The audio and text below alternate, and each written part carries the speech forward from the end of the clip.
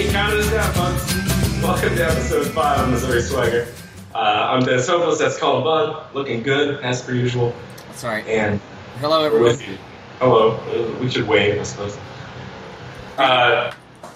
Do you I'm going to talk about... I wore, in honor of this broadcast, I wore my Wu-Tang shirt, because today we're going to talk about wrestling. We are going to talk about wrestling, and that is one Wu-Tang shirt. I love it. It's fancy, right? Man, Nature Boy ain't nothing to fuck with. No, never. So, Howard? So, yeah, I'm excited to talk about this because I feel like you and I have very different experiences when it comes to professional wrestling. Absolutely. Because we grew up in different eras and in different parts of the world or in different parts of the country.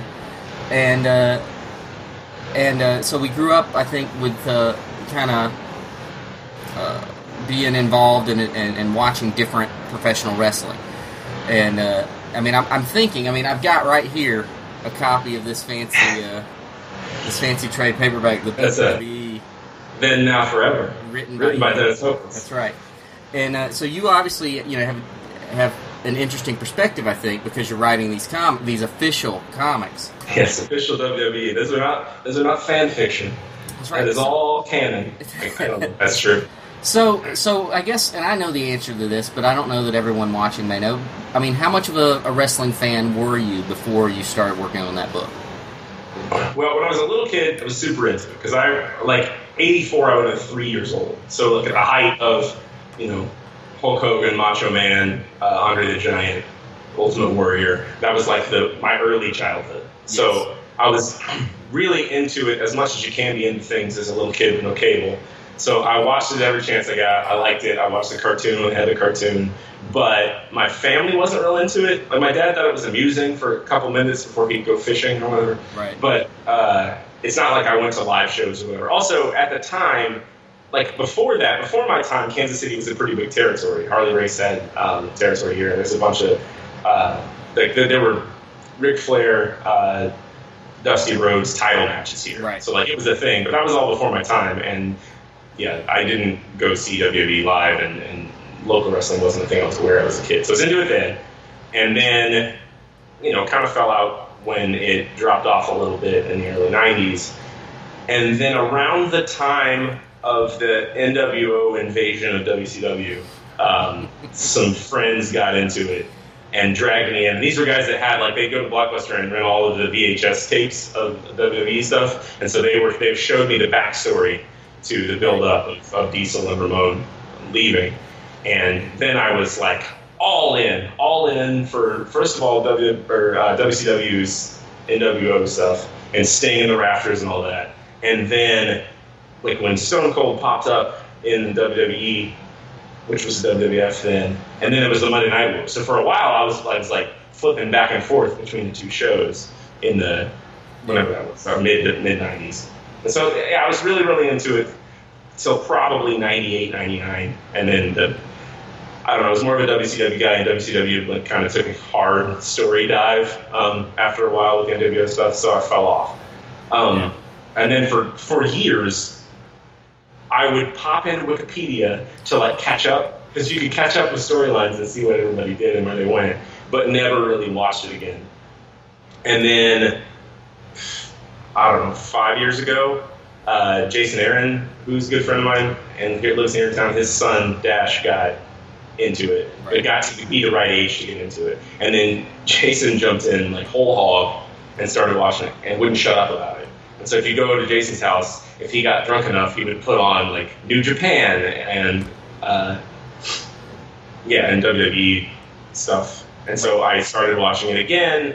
I started watching it regularly. I started recording Raw, and then I was pretty well all in as of 2013, 2014. Right. And I've been a weekly watcher ever since.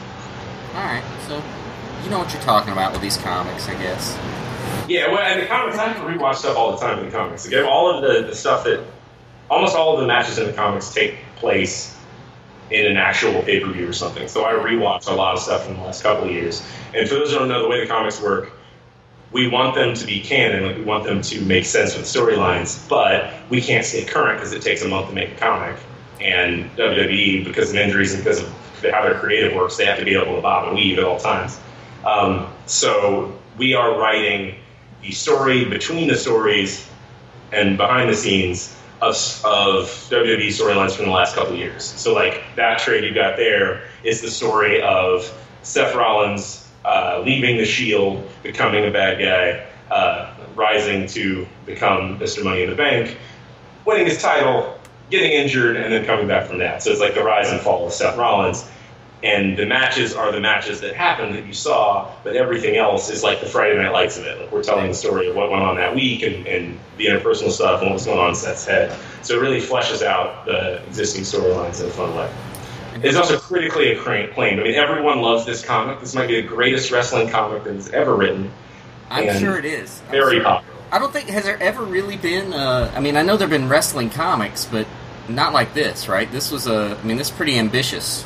They wanted something to be a little bit more like the product. Because in the past they've done stuff where it was mostly like amping up the characters to make them a little bit more like comic book characters, or sort of like horror books or superhero books, or like just really making it crazy. And those never seemed to really resonate with fans because it wasn't, like that's not what they like about wrestling. Right. And so when I got the job, and I tried really hard to not get the job because I was busy with Marvel work. And I love wrestling, so when they reached out, I'm like, I'd love to do a one-shot or a short story or whatever. They're like, well, actually, why don't you do the ongoing? And I was like, yeah, well, I would need, and like they were like really good salespeople. My friend Jasmine Amiri is was the editor on the book at the time, right. And she just wouldn't stop like knocking my objections down like she was trying to sell me a used car. And so at the end, I was like, well, okay. And the last thing was... She was pile driving your objectives. She was. Yes. But my last thing that I said was, well, I don't think that a comic book that's 20 pages of wrestling is going to work very well because we get to see that on TV. Like, what's fun about wrestling is seeing two giant men throw each other around. A drawing of that's not the same thing, especially in a medium where we see people punching the sun and stuff. So what I would want to do is interpersonal drama in between the matches, thinking that was going to be a no-go. And I said Friday Night Lights, and she said, we literally had Friday Night Lights written down on the piece of paper. I had that conversation. I was in the car with you when you were having that call. We were in a New York City taxi cab heading to an X-Men retreat. Oh, yeah, it was X-Men. I was trying to remember what that was, but I remember listening to you talking to, I guess it was Jasmine on the other... It was Jasmine and Eric Hartman and Bryce Maythorne. Yeah, so I remember listening to you have that conversation. I thought to myself, is Dennis talking about doing a wrestling comic? Because this is the first I'd heard heard of it. You hadn't mentioned it to me before, so it was kind of it was kind of surreal and interesting to hear you have to hear the one side of that conversation. So I take credit for your success. You should take credit for all my success. I feel like you being around me at that moment helped you take that project. You being rude to me when I bought The Damned from you at a comic convention like 10 years ago is what propelled me forward, because I thought I'm gonna lap this Cullen Bunn. I'm pretty sure I wasn't rude to you, but I have a mean resting face. And you were polite to me when I was giving you money for the book, but when I emailed you later to tell you what I thought, you ignored me. And when I brought it up after that, you acted like you didn't know what I was talking about. Well, I still don't know what you're talking about. Well, see, now that I've done shows as a more high-profile creator and talked to a billion people and try to remember any of those interactions, I understand. But at the time, I feel like I would have responded to you. But, all right, whatever. It's fine. Okay, so what's you have a better, because you're from the Carolinas, you got a much better wrestling past as a child. Right? Well, in the 80s in the Carolinas, wrestling was that was a huge deal. It was it was very popular. I was not into the I was not into Hogan and Randy Savage. I mean, I watched that on Sunday afternoons or Saturday afternoons. I would still watch that wrestling. I guess that was at WWF at the time. And I would still watch that, but it was always, to me, that was always cartoony wrestling. Right. I thought it was really, I thought it was even more fake than the wrestling I was watching on the regular, which was NWA, which became WCW, and that was the wrestling with Ric Flair and Dusty Rhodes and the Rock and Roll Express and the Midnight Express and Magnum TA, and best wrestler ever. And Nikita Koloff and the Road Warriors. So and I was into that. I was watching that 3 times a week, and I was watching it with my family. I remember my mom had a big crush on Ric Flair. Every mom had a big crush on Ric Flair. Right, and I had a cousin. Well, all the girls at school, and I had a cousin who was really into Magnum TA. They thought he was the greatest thing that ever walked the face. That might be the sexiest man who ever lived. He had that curly hair in the back that laid across the shoulders. He had the chest hair that was all perfectly groomed to the same length. Well, I will tell you that Magnum TA changed my relationship with wrestling. How did he do it? So we used to go to the matches all the time. We went to the Raleigh State Fairgrounds. They'd have matches once every other month or once a month, and we'd go on a regular basis and watch. It was an hour drive, but we would go to watch these matches. Sometimes we'd go to Fayetteville. Most of the time we'd go to Raleigh and watch them. And even on one of my birthdays, my dad flew the whole family to New Orleans to watch the Jim J. Crockett Memorial Tag Team Tournament, the first one, and for it was a huge 3-day big event, which I guess at the time was sort of like it's not on the scale of say a WrestleMania, but it's sort of what that was. It's a big damn deal. It was a big deal. But at one of those events, we stayed overnight, and we were staying in the hotel where all the wrestlers were staying. And I had a program, and I wanted to, I was down in the lobby, and all the wrestlers were there. And at the time, I was really into the face wrestlers. I was like, these, the good guys are the ones I wanted to follow because sure. you want to follow heroes. And Magnum TA comes walking through the crowd, and I was like, Magnum, can I get you to sign my, sign my program? And he just he's like, nah, kid, not right now. And he just walked on. He was a real jackass. and I was standing there, I was young at the time, and I was standing there sort of heartbroken. And beautiful Bobby Eaton, who was one half of the Midnight Express. At the time, very big villains in the, in their group. He was standing over and he says, "Hey kid, come over here, I'll sign that book for you." So I walked over and he was super cool to me and talked to me for 10 minutes or whatever. And I was like, wow, this villain's the coolest guy I've met in wrestling. He's awesome. And from that day forward, I was a fan of the villains. And I will tell you that back then, it was not cool to be fans of the villains. Nowadays, It feels like being a fan of a villain, that's fine. The villains are, first of all, the faces and the heels switch very quickly, and sometimes you can't tell them apart. And that's cool in its own right. But back then, you did not cheer for a villain. And I was at one of the matches in Raleigh. We were sitting on the floor right up, near the ring, and it was a Russian chain match between Magnum TA and Nikita Koloff. And I started cheering for Nikita. And in the 80s, in Raleigh, North Carolina, you don't cheer for the Russian Nightmare. No. Everybody in the crowd was looking at me. They were throwing popcorn. They were angry that I was cheering for Nikita Koloff. But let's face it, Nikita Koloff was one of the best wrestlers that's ever lived. He's my favorite wrestler, far better than any of your favorites. Nikita Koloff was a beast and deserved that praise. But yeah, you don't cheer for Nikita Koloff in Rock. You were a groundbreaking wrestling fan. I was. I think someone saw me cheering Nikita, and they said, that guy, that's what we need to start gearing towards, that guy, and people who really like the villains. And then from that day forward, I was into the Midnight Express. I was in the Midnight Express and Nikita Koloff, and the Road Warriors were one of the first that kind of bridged that gap between good guy, bad guy. But I was all about the Road Warriors, and just the villains in general were always always my favorites. The only, and the Four Horsemen, of course, the greatest villain group ever. The Four Horsemen quickly catapulted to, be right up there at the top of my list. And really, the only face I still watched and cared about was Dusty Rhodes. Because Dusty Rhodes, the American Dream. Because Dusty Rhodes, the American Dream. The man. Yes. And I remember at that Jim J. Crockett Memorial Cup Tag Team Tournament, Dusty and Nikita teamed up as the Superpowers because that was after Magnum's accident, and he wasn't wrestling anymore. And I remember that was a big deal. And then now everybody's cheering for Nikita because all of a sudden he's Dusty Rhodes' friend. But all right.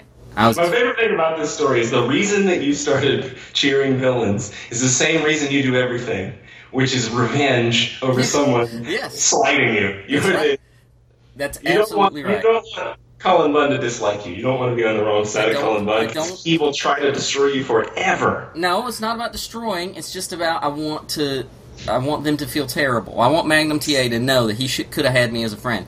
And I met Bobby Eaton again just a few years ago at a convention in Cape Girardeau, and got like I did a picture with him and got a signed picture, and I bought his book that he had there, and he was still a super nice guy. He didn't remember meeting me back then though. Did you ever meet? I told him that story. But he didn't remember it. Sure. Well, imagine how many people that man is. Also, how many times he's been dropped on his head. He's in Missouri now. He's got Missouri swagger. Bobby Eaton's a Missouri guy now. I mean, that doesn't surprise me at all. Right. Yeah, Jim Cornette has an awesome podcast where he talks about old wrestling stories, and he talks about, and I don't know how much of this is real and how much of it is like the legend of professional wrestling, but he talks about fans like wanting to attack them after matches whenever they would cheat and win, and having to like have police escorts to get the hell out of the building and stuff. Yeah. That man is wildly entertaining. He's great. He was awesome as a wrestling manager, and now he's awesome, in the stories he tells. Because I've watched. So did you get to see him live, or? Yeah. Oh, that's awesome. Jim Cornette, he might be my favorite wrestling personality of all time. He's like if you took my dad and made him a little more Southern fried, and then made him only talk about wrestling instead of cars. Hands down, he's my favorite wrestling manager. I mean, I don't think anyone's ever topped him. He was so animated. Right. When he stomps around that ring, he has that tennis racket. Stupid tennis racket. Yeah. And I remember because building up to it, to that tag team tournament, they did the seeds of who was number one, and I mean, he was furious that the Road Warriors were ranked number one while the Midnight Express were the world champions, and they were ranked number two. And that was and of course the Road Warriors and Midnight Express got to duke it out. Road Warriors won. Yeah, well, the good guys have to prosper. Yeah, but yeah, anybody who loves, if you don't know anything about Jim Cornette, if you watch modern wrestling, Paul Heyman drinks from the Jim Cornette cup. Paul Heyman does Jim Cornette, like a modern version of Jim Cornette. Like those guys are very much cut from the same cloth. And I love Paul Heyman. He's amazing. But yeah, Jim Cornette did it first. Yeah, no, he was great, and yeah, I was really into it for many years, and then it sounds like I was getting out of it around the time you were starting to get into it the first time, right? Because I remember when Sting turned into the Crow. He was, that was around. I was already not really watching it too often then, just occasionally. Right. And then that was kind of the moments I got out of it. And then I'd keep up with it occasionally. NWA fans got kind of screwed by the Monday Night Wars because WCW got purchased by Turner, and then they tried to turn it into WWE and succeeded, became really popular, made a bunch of money, but that Ric Flair style, hard nose, make this look real and nasty wrestling just kind of fell out of it. I mean, it didn't go away. They just became more local, and then eventually all that stuff kind of got swallowed up. So, yeah, there's an amazing Ric Flair 30 for 30, HBO. Yeah. That's it. It's not sports. That's not HBO. It's HBO is the giant one. It's ESPN. Yeah. It's incredible, and it's just Ric Flair telling stories about how much he used to drink and party, and have party, and how awesome those times were. Well, he was, limousine riding, baby. Yeah, my favorite story in there is he talks about, I guess it's a woman telling a story. He's with some woman or some women one night, and he was wearing a Rolex, and she was talking about his Rolex, and he takes the Rolex off and throws it into a pot of spaghetti. And she's like, what? That watch is worth whatever. And he's like, I got 4 of them at home.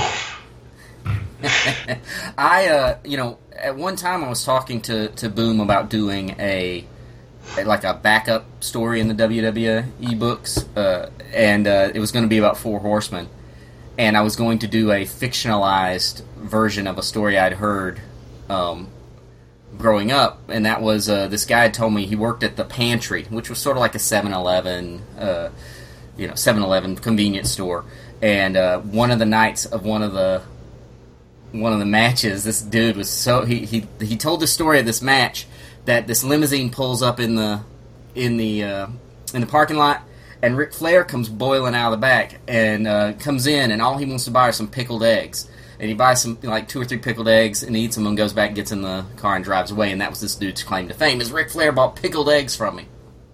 Right. And I wanted to tell a story about Ric Flair and the 4 Horsemen going into this convenience store and buying pickled eggs, and then these dudes in the back had set up a wrestling ring, and they wanted to live the styling and profiling lifestyle, and they were trying to live the 4 Horsemen lifestyle, and they challenged the 4 Horsemen to a match.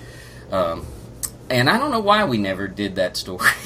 Probably you found out I was writing the main book. No, this was after I already knew you were writing the main book, and I just wanted to tell a Ric Flair story, but I just think it kind of died on the vine. It's probably my fault. I probably didn't follow up on it the way I should have. I think that series is editorially a pain because they have to do those backups in every single issue, and they have to get everything approved by WWE. I'm jealous of the backups though. Like getting to do those little one-offs is it seems like it'd be really fun. That's one of the things I'm really enjoying about this. We're doing an NXT weekly. Maybe starts next month. But yeah, they're 1-issue stories about different eras of NXT. So I'm getting to do different things every month, which is fun.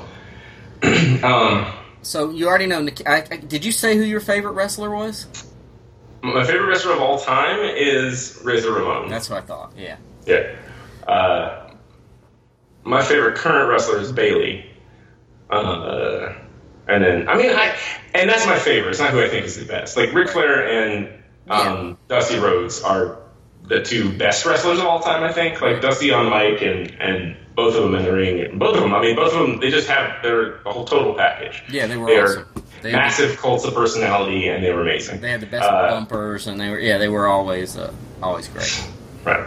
But my favorite, when I was really, really into it, was Razor Ramon. Like watching old Razor Ramon stuff in the middle of the video was really funny because he was doing silly voice, and I just really enjoyed it. I actually was Razor Ramon for Halloween couple of years ago, and there are embarrassing photos of me online with gold chains around my neck and a vest with a shirt on.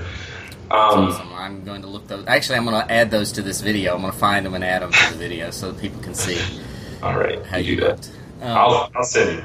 Yeah, please send me one. And didn't you? Now you said Bayley. Was it Bayley one of the wrestlers you interviewed, or you were the moderator at a panel? That thing. Yeah, tell me about that panel. Planet Comic-Con this last year, they asked me to moderate the Trish Stratus Lita panel. And Trish and Lita were the badass female wrestlers of the Attitude Era, which is a period of time where the women were not used for wrestling for the most part. Chyna was, and Chyna competed against men, and she was amazing. And then Trish and Lita came in and blew the doors off. They broke a lot of ground and had these amazing matches and this amazing rivalry, and they're friends in real life. So now they are retired and they do Comic-Cons and different wrestling shows and stuff, and they do these talks. So because I write the WWE book, they reached out to Boom to see if I would moderate the panel. Now, I've never moderated a panel before. I've been on lots of panels, but I thought, well, I'll just, I'll do a bunch of research. I'll have questions ready. I'll figure it out. And decided to moderate the panel. But when we do comic book panels, it is a relatively large room, usually. If it's San Diego or New York, it's a massive room. Sometimes it's a small room, but And you're sitting on a slightly elevated stage behind a table. Right. With lights on you, but it's not, like, after you've done a couple, it's not super intimidating. Right. You're usually not a lot of people in the room. I mean, no. Yeah. And if there are, like at San Diego or New York, you don't have to say much because the panel is about the 12 people that are up there, and you answer, you talk about your book a little bit, and you sit and listen to people, and if you're me, you make jokes on what other people say, and then you listen to questions about movies that you don't know the answer to. Like, that's what big panels are like. So my expectation was based on that. And I'm a little bit nervous because I've never met these women and because I've never moderated before, but I thought, I got this. Like, I've had bad moderators before where I had to, like, kind of take over and do it, and I thought, I can do this, it's fine. Right. So I show up for the panel, and immediately you realize there's a difference between being a comic book creator and being a celebrity when you're at a con. And I had never been to a celebrity panel because I go to cons for work, not as a fan. Right. So I walk into this giant room, and it's got a stage that is so brightly lighted that, like, you can't see anything else in the room. Like, the sun is lighting the stage. And instead of a table with a banner on the front of it so you can't see your legs, there's a white couch, like an overstuffed white couch and an overstuffed white chair.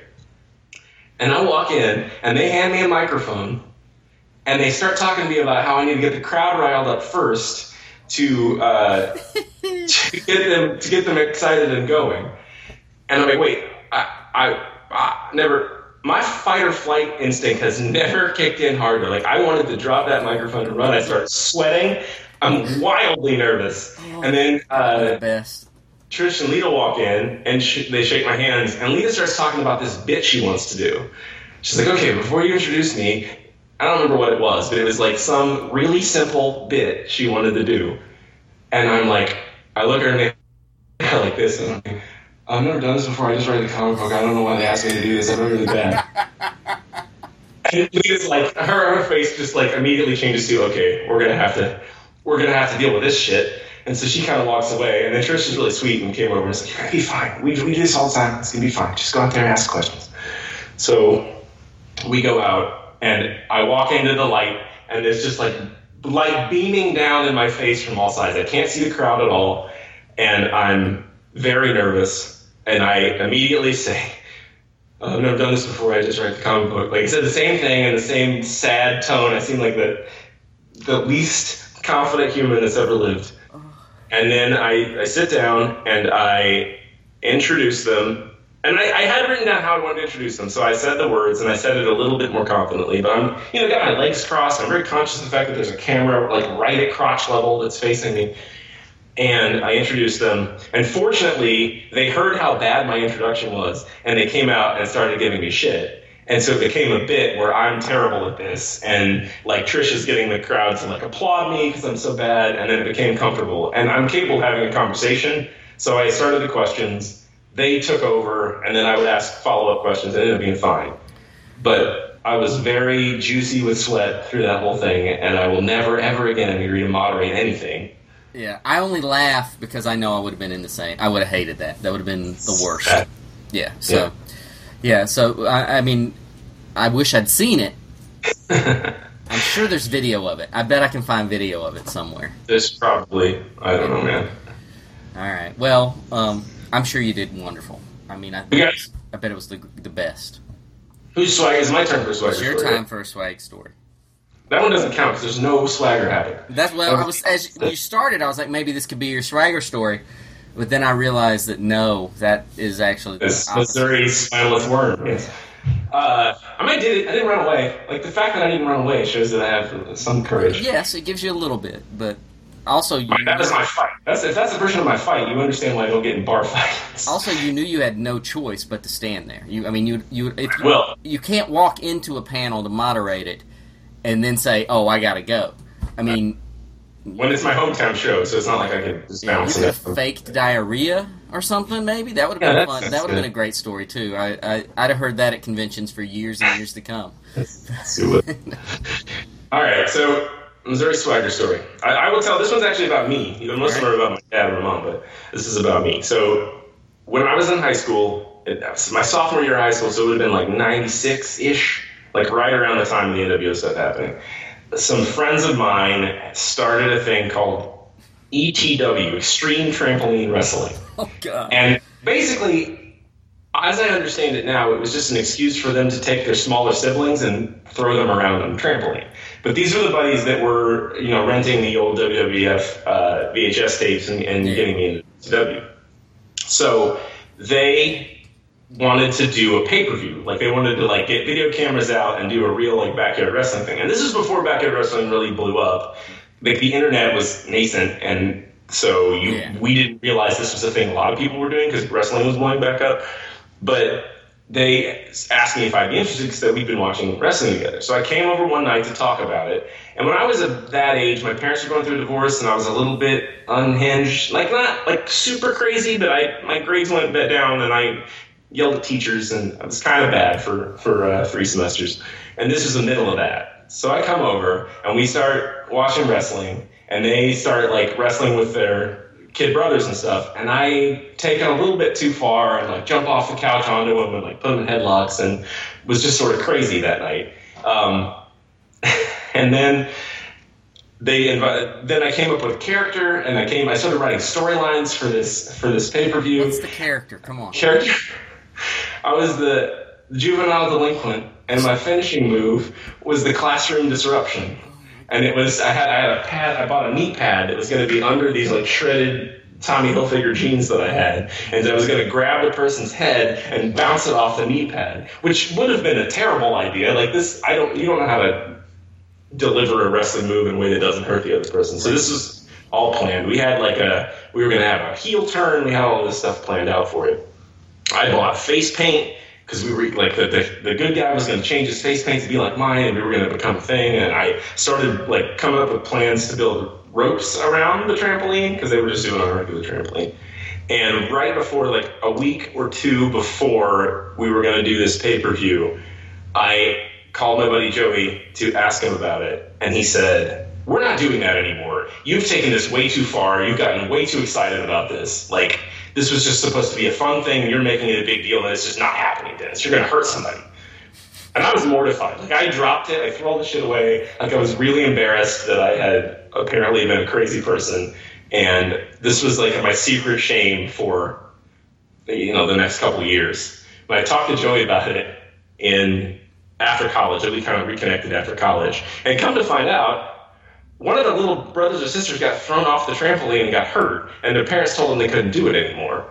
But Joey for whatever reason, didn't want to tell me that the mom and dad said no, so he pretended like my enthusiasm was a huge problem, and that's why we didn't do it. Wow. So, and go ahead. I've heard that teachers in your neck of the woods still talk in hushed whispers about Tommy Hilfiger wearing juvenile delinquent. Everybody wore Tommy Hilfiger. And those three dark semesters. They were rough. I got C's. It was bad news.